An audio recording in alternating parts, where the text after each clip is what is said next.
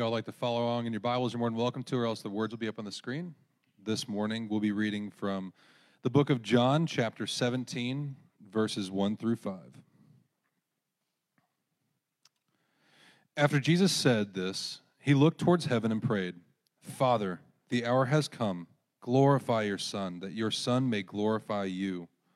For you granted him authority over all people, that he might give eternal life to all those you have given him.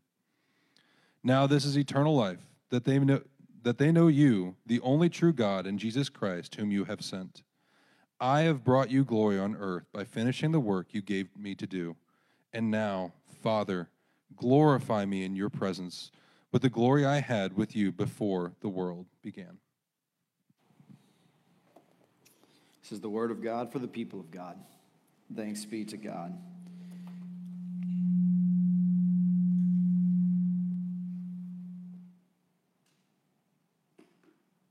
All right, let's pray together. Gracious and loving God, what an extraordinary gift it is to be together this morning, your children gathered around your word, anxious to hear from you, this word of truth, this word of understanding, this word that gives life.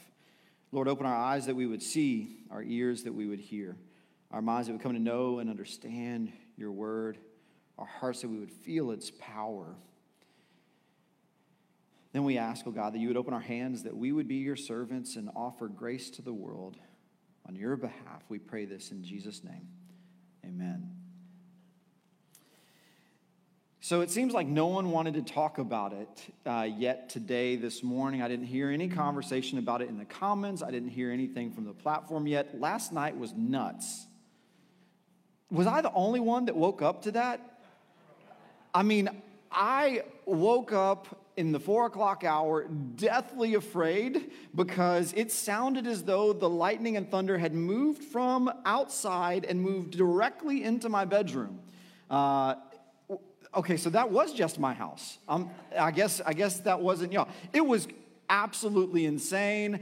I dared not go to the window because I would have been struck by lightning through the window. It was so terrifying. But so anyway, I thought that all of you missed sleep like I did. So I thought we were just going to have a little nap time together this morning.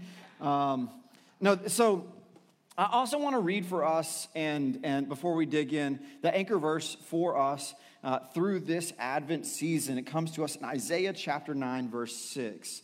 This is guiding and directing us as we consider all that God has for us in the gift of Jesus Christ. Isaiah 9:6 says, "For to us a child is born, to us a son is given, and the government will be on his shoulders, and he will be called Wonderful Counselor, Mighty God, Everlasting Father, Prince of Peace." So for the last 2 weeks, we have walked through what this word about the Messiah, this word about Jesus would be, that he would be Wonderful Counselor and Mighty God. And now we come together around this prophetic description of Jesus, the Christ child, who comes to us on Christmas as Everlasting Father. That might be a challenge for us. But before we dig in, a little commentary. I have not been a very big fan of the latest Marvel Universe segment. Now, granted, I haven't watched Black Panther. I heard it was the best in the whole run. So forgive me for that if I'm offering a poor critique on the whole, because I haven't seen the best. So you might remember Spider-Man No Way Home came out maybe a year ago. And in it, you could find yourself immensely confused if you just inserted yourself just into that picture and had no context for it. Because in it, we found ourselves confronted with multiple Spider-Men. Is that Spider-Mans? So there were multiple people who were Spider-Man, and yet they were different and had the same identity. They had the same destiny. And no matter the multiverse that they were from, they all were Spider-Man. And in that film, they worked together. And I thought that was the best of the entire Marvel series that we had there. But it could have been confusing, right? Who is Spider-Man? How do you distinguish? How do you differentiate? What is it that you could come to a clear and common understanding of that could help you define what you were encountering? I believe that the critical doctrine of the Trinity can also provide such confusion for us. Father, Son, Spirit, all God, all distinctive, and yet all one. And from childhood, many of us, I believe, have wrestled with this, and we profess it, we believe it, but we still grapple to understand it because it is entirely complex, and yet it is entirely critical. For us to understand salvation, redemption, reconciliation, for us to fully adopt that is possible for the world and for us, we need this robust understanding of the Trinity, and we need to understand that this is one God in three persons. That there's one God, and yet there are three persons, and these three persons each have one substance, one essence. And so that consistency about our encounter with God through Father, Son, and Spirit is there, and it permeates all that we know. And yet it can be confusing. Let me give an example of how we are to see the consistent and perpetual engagement of the Trinity in the world. One example in Scripture comes to us in the creation. All three persons of the Trinity, Father, Son, and Spirit, are actively engaged and present at creation. The Spirit hovers over the waters. The Logos, the Word made flesh, Jesus is there as the agent of the voice of God. And God the Father also present. These three all engaged at creation. And yet oftentimes we attribute creation just to the Father. That would be foolishness. That would be a misappropriation because we understand that all three persons of the Trinity were actively present and engaged in creation. It is for us a challenge then when we come to a text like this and we hear this prophetic word about who Jesus is. And we hear that Jesus is a child, Jesus is a son. For unto us a child is born, to us a son is given, and yet he will be called Everlasting Father. And so what are we to make of this? How can we engage it and be honest that there is some dissonance, some confusion, because we seem to think that these things must be separated, and yet the Scriptures are attesting to the fact that they are yet for us, one God in three persons, Son, child, who is also yet Father. You see, each of these four prophetic labels all describe the messianic relationship to reality and to humanity. But these messianic labels do not describe the relationship amongst the Trinity. Let me say that again. This messianic label from God through the prophet Isaiah describes the Messiah's relationship to reality and to humanity, not describing the relationship amongst the Trinity. And specifically, when we get to Everlasting Father is describing the Messiah, Jesus' relationship to time and humanity. Jesus' relationship to time and humanity. And so we're going to talk through everlasting Father, what this means for us when we receive Jesus, the Christ child, into our lives. But we're going to begin with first, Jesus as Father. Jesus as Father, child, son, and yet Father.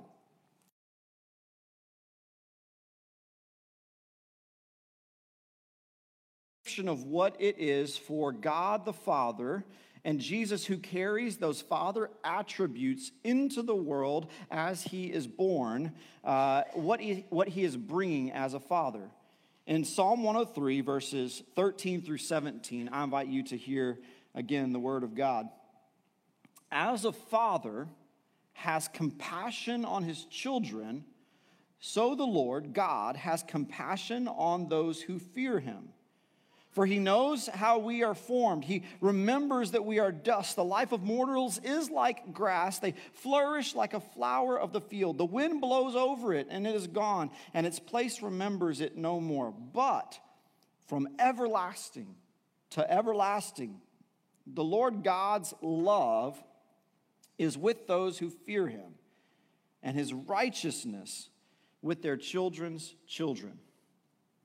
If I was going to invite you to describe the attributes of a father, not just any father, a good father, a perfect father, I want you to allow your mind's eye to reflect on what those gifts of the Father, what the characteristics of the Father would be. In this scripture, we hear those characteristics laid out for us. It's not comprehensive, but it is exemplary, and we have an opportunity to understand that a good father, Father, Son, and Spirit, God, three in one, exemplified in Jesus, the Word made flesh, is there for us. This good father, the fatherly characteristics, in verse 13 it said, "So the Lord God has compassion on those who fear him." God, the Father, as a father, is compassionate. Fathers out there, this is a good tool for us to exemplify these holistic, good fatherly characteristics. We are to be a compassionate father, just as we have a God who is compassionate as a father over us. What does it mean to be compassionate? Compassion is to look upon one's pain, one's needs, one's experiences, one's joys, and to engage in that relationship, to see the needs and to meet the needs as best one can, to be the provider and the caretaker. This is compassion. What does it mean for us to know that God in Jesus Christ is compassionate to us? Another characteristic that it lays out in verse 17, the other two characteristics are both in verse 17. If you have your Bibles, you can underline that. From everlasting to everlasting, the Lord has love for those who fear him. This is still under that characteristic where God is being described as Father, and we know that Jesus is an everlasting Father. And if we know Jesus is an everlasting Father, then Jesus is love. He has love for us.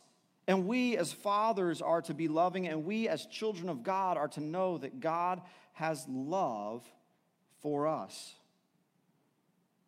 Now, sometimes we feel unlovable. We have a sense that we are not worthy of that grand gesture from God. And how would a God of heaven and earth, have love for me, one of a billion? And yet maybe the least of a billion, we think, at times. And yet, God the Father in Jesus Christ loves you. I mean, it's exemplified in the fact that God took on flesh to be born in a manger as a child, a human, fully human for us, to take on our sin and death. God's love is exemplified in Jesus. And so it's easy for us to see that this love come down on Christmas is for us an attribute of the Father. And then lastly, But lastly, it says, and God's righteousness is with their children and their children's children. God's righteousness. A good father gives the best gift they can provide. The greatest gift that God the Father could give any of us is God's own righteousness. That we cannot achieve on our own, that we can't grow into, that we can't follow the law perfectly enough, that we can't achieve, and yet God gives it to us. God has no greater gift than to give us righteousness through the gift of His Son, Jesus Christ. And so when we hear that Jesus is Father, Jesus is an everlasting Father, we are to not be confused by the interconnectedness of the Trinity, but we're to rather understand that that speaks to the relationship that God has with us as His creation, as humanity. That as a Father, Jesus comes in compassion, in love, to give and provide the best gift of all, righteousness being made in right relationship with God. This is Jesus as Father. Now, I'm going to challenge you a little bit because I know that when God took on flesh in Jesus Christ, it was a baby in a manger. And whenever we see babies, we don't see Father.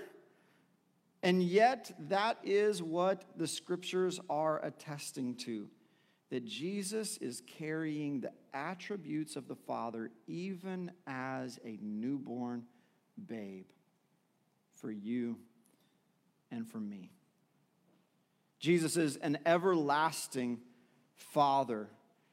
Everlasting Father. Now, for us, it is ingrained within us that things have a beginning and things have an end. We see the grandest of trees.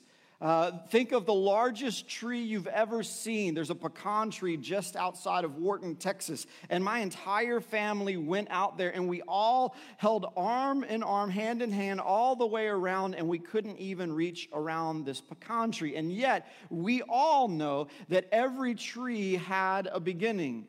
We might be able to document its length of years, but it had a beginning. And sadly, in creation, it will also have an end.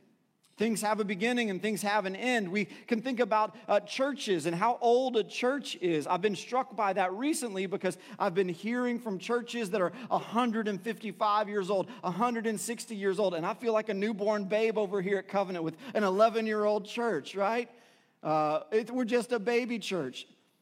And buildings have beginnings. And you might say that when the foundation is poured, it's framed up and the footings are dug and everything is prepared. And when that concrete truck comes out and the foundation is poured, would be the beginning of the legacy that takes place in that building, whether it's a home or a church or a business. There is a beginning. It's natural for us to have that reflection, to think about things that have beginnings, and we even know that people have beginnings. We call them birthdays. And we look upon those birthdays and we celebrate that new beginning and we honor those seasons of life because there is a precious start there. And yet, Jesus, the Word made flesh,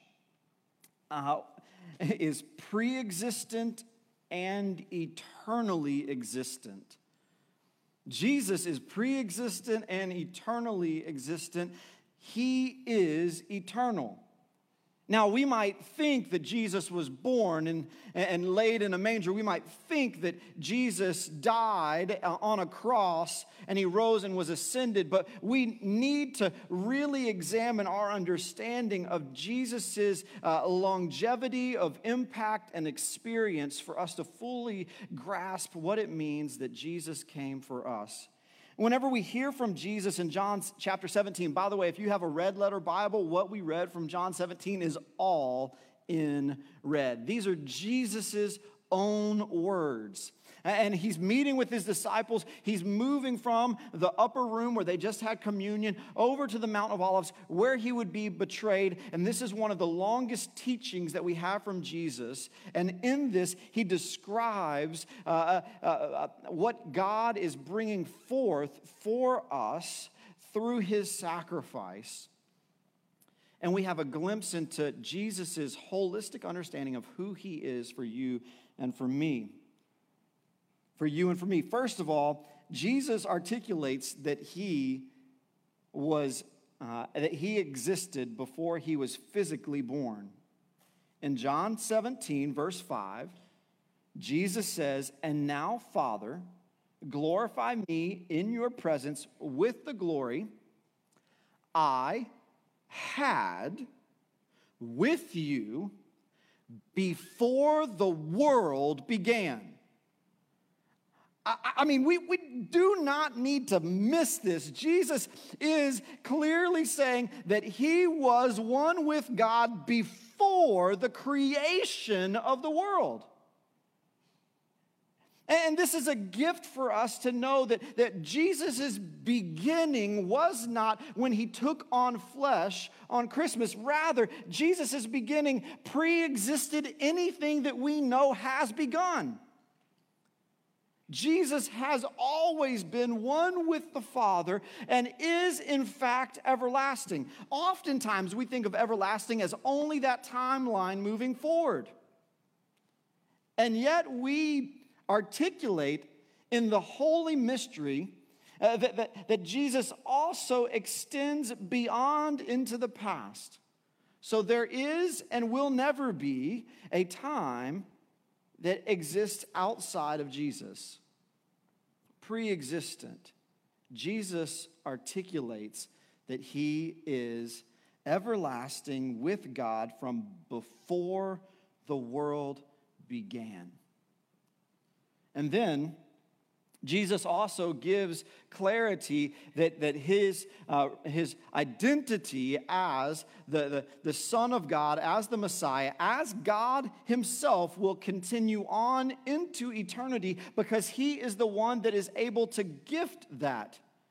He has what he is able to give. I would love to give my wife $1 million on Christmas. I would love to give her a brand new Infiniti SUV for Christmas. I have neither of those things, so I cannot give them to her.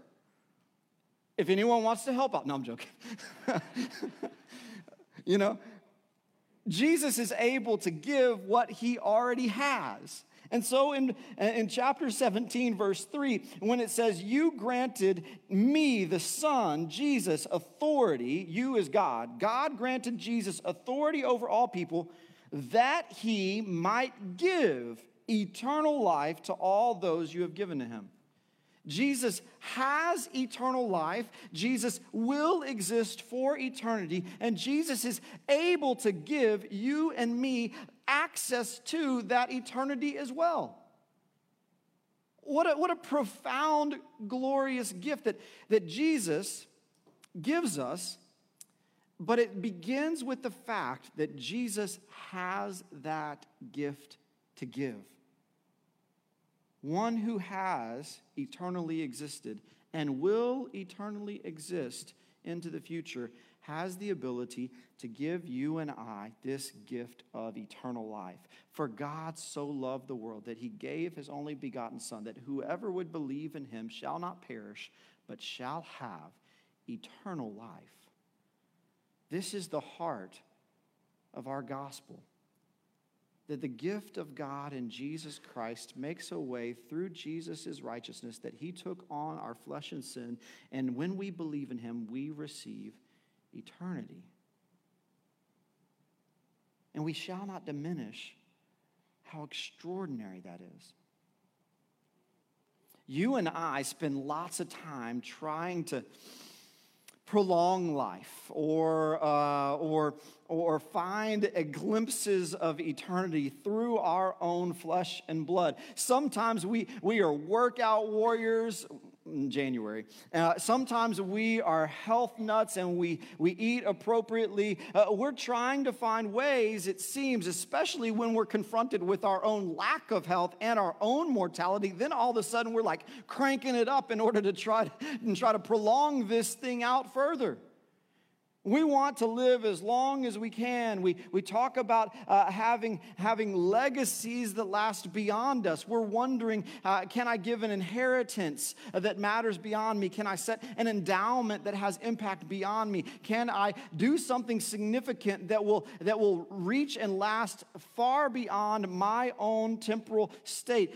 We want to have a broader, longer reaching impact. And yet we look in all the wrong places. It's not about how long you and I can